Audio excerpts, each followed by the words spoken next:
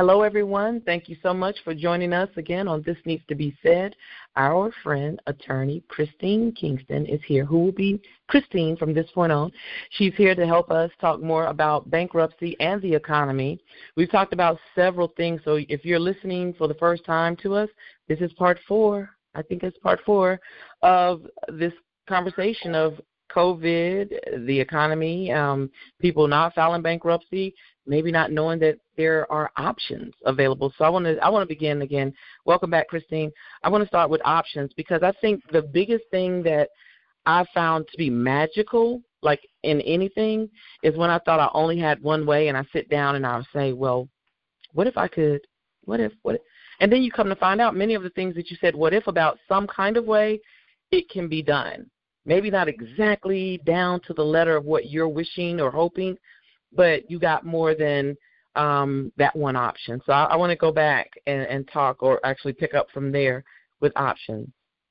Absolutely. Yeah, it's not rocket science, but I think I couldn't agree with you more. Most people believe that there are there's less options that are available, and it's because they're not considering bankruptcy as an option. I want to preface the option conversation with there is no stigma in bankruptcy in a pandemic. It's perfectly acceptable in moments of disaster when all else fails. I think it's a great solution. But let's talk about all of those options, Catherine, right? Mm-hmm. I think a lot of people right now are starting with one of my favorite options, calling do nothing. We can ignore the problem. We can ignore the situation, but there's also a price to pay for that, right? Eventually, creditors are going to call and come to sue you. They might garnish your wages when they get that judgment. You could lose your home if if we don't deal with those forbearances at some point, and people get so far behind on those mortgages, they may never be able to recoup and recover from that. And so they might end up in foreclosure or a repossession of a car. So doing nothing is great. If you've got nothing to lose and no assets, then sometimes doing nothing is the right thing. And believe it or not, and I know people will be sitting there listening to this conversation going, I can't believe she would recommend that. Well, some people I do recommend that too, by the way. And I would decline representation, and I would recommend that they go out and do nothing. For example, a person that's solely on Social Security income, it cannot be garnished. They cannot take that money. It's creditor proof. And so those are about the only people that I would recommend that, or if they just have no income and no assets, maybe that's the right thing to do for now. And that's an option. You could borrow more money, and going into debt is never a good idea when you're trying to get out of debt, but that's another option that we talk about, borrowing more money. But what happens when the credit line's cut off? Now you need another plan. If you're not able to get more credit or refinance or play the shell game like we used to do, then that won't work forever, and it's not going to work for everybody. But borrowing money is option number 2. The only third option before bankruptcy is doing that credit counseling and debt settlement. These companies annoy me more than anything else because, A, they've got more marketing dollars than I do, and B, a lot of people end up in bankruptcy even after working with them. Why? Because these debt settlement companies will not work with a creditor once they sue you, and then they'll drop that creditor. So let's say, for example, you owe, creditor A $10,000, and you're trying to do this debt settlement plan. These companies build up a cash reserve first. Well, what's happening while you're building up a cash reserve? You're falling behind on your debt payments. These creditors then become, they turn that over to a lawsuit, and then these debt settlement companies say, well, we can't help you. So there's a lot of misrepresentation going on in that industry where they make promises and they don't follow through on those, and then people end up in bankruptcy anyway because that one creditor falls off the plan. So it's not a plan that will take care of all of the debts. And I think people, don't understand that there's another way of making a payment plan. So if you're looking at debt settlement, you might want to also consult with a bankruptcy attorney because there's something called Chapter 13 of the Bankruptcy Code. And that is a payment plan bankruptcy that stops the creditors from suing. It gives them a sum certain of payments, and it stops interest from accruing. And if they're not paying back all of their debt in a Chapter 13 payment plan bankruptcy, the rest of it will be included in the discharge. There's certain debts, obviously, that will ride through the bankruptcy. That's why working with an attorney is very important. I think Chapter 13 is a way better plan than those debt settlement plans, but the general public doesn't see that because I don't have the marketing dollars that these large nationwide debt relief companies have. And they'll want to convince you that filing bankruptcy is worse. They're the ones, probably the worst culprits now than anybody else. They don't want you to file bankruptcy because they're trying to get their money and get you to pay more. And so I think lack of knowledge is there's a price to pay for that for the general public. If they went out and started asking a bunch of questions, they would probably pick up on a few of these tips and tricks that you and I are talking about. They could save time, they could save money, and they could move on with their lives, which I think is what's most important. People want a house or they want to save for college, if anything. Right now I think college tuition is even down. Whatever the financial goals are, retirement, we need to take action to get there as quickly as possible, and debt is not the way to get there. And that's we were it. talking really a little bit. ways.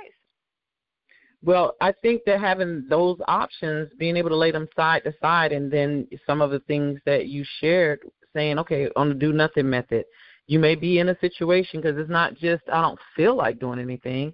If I'm not going to have to worry about my money being garnished, then that may be fine for me to do nothing. But I when I was listening to you with the free consultation, I think that that's something that they would learn talking with you and kind of reverse engineer it. Like you would be their absolute last, move, but you could be their first call. And they can say, okay, well, what are my other options? Sometimes we don't know what to say because maybe that's why they didn't tell me because I didn't ask. What are my other options? I remember hearing about Chapter 7 and Chapter 13, but I don't know if there was anything. And maybe it just was the feeling. They may have said exactly what you've said. Maybe they did tell me about life after bankruptcy. I don't know. I don't remember. I don't remember any follow-up. I just remember waiting for, I believe, 7 years for it to come off. But you hit a key point there, too. Bankruptcy may not be the first choice, but talking to a bankruptcy attorney should be on the list of first things to do. And that's because I'm setting up a strategy for them. I'm listening to their situation, right? I've got to understand what are the assets we're dealing with? What is the income that we're dealing with?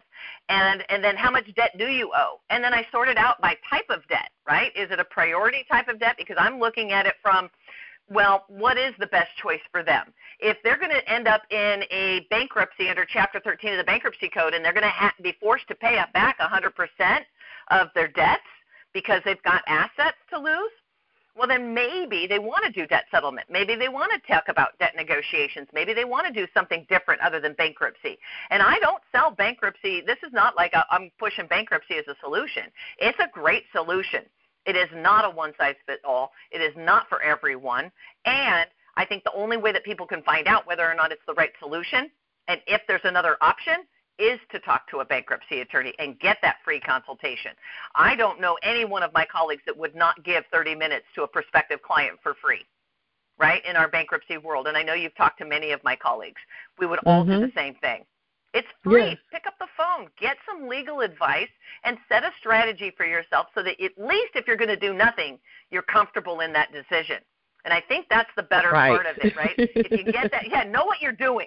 If you're going to let things go, at least you know I'm going to sit back and do nothing, safe. And I know what I'm doing, nothing. And that's all I want is for the public to be well informed, because I know that the public, we don't teach financial literacy in schools, and we don't give that as part of the education, even in the higher, the higher institutions of learning, that they charge a, extortion fee. Tuition's gone up by 230% over 15 years, right? Know that you're not, don't get yourself in a bind, We got to make better decisions, and I think it comes from revamping education, but we could go on. Oh, my, you're so quick. I know, I keep throwing and stuff out there, people will go into debt, won't they? And that's what really is, that what's heartbreaking the most is people will pay more money for their choices without knowing that they might have another choice out there. I like to do what's called cost-benefit analysis with prospective clients. How much is it going to cost you to get out of debt, and what's your benefit? How quickly can you get where you need to go? And I think if they take the emotional component out of it, bankruptcy is a business solution. It is available. Yes. And people need to understand that it's there for a reason. Yes. And you know what? We are at the end of our time again. That sounds sad, don't I? That sounds sad.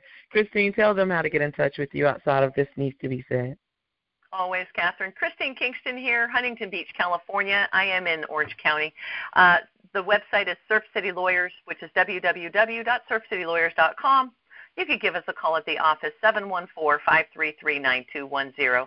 We're serving L.A., Orange County, and those surrounding areas. Thank you, Catherine. Thank you, Christine. And until next time, have a super day.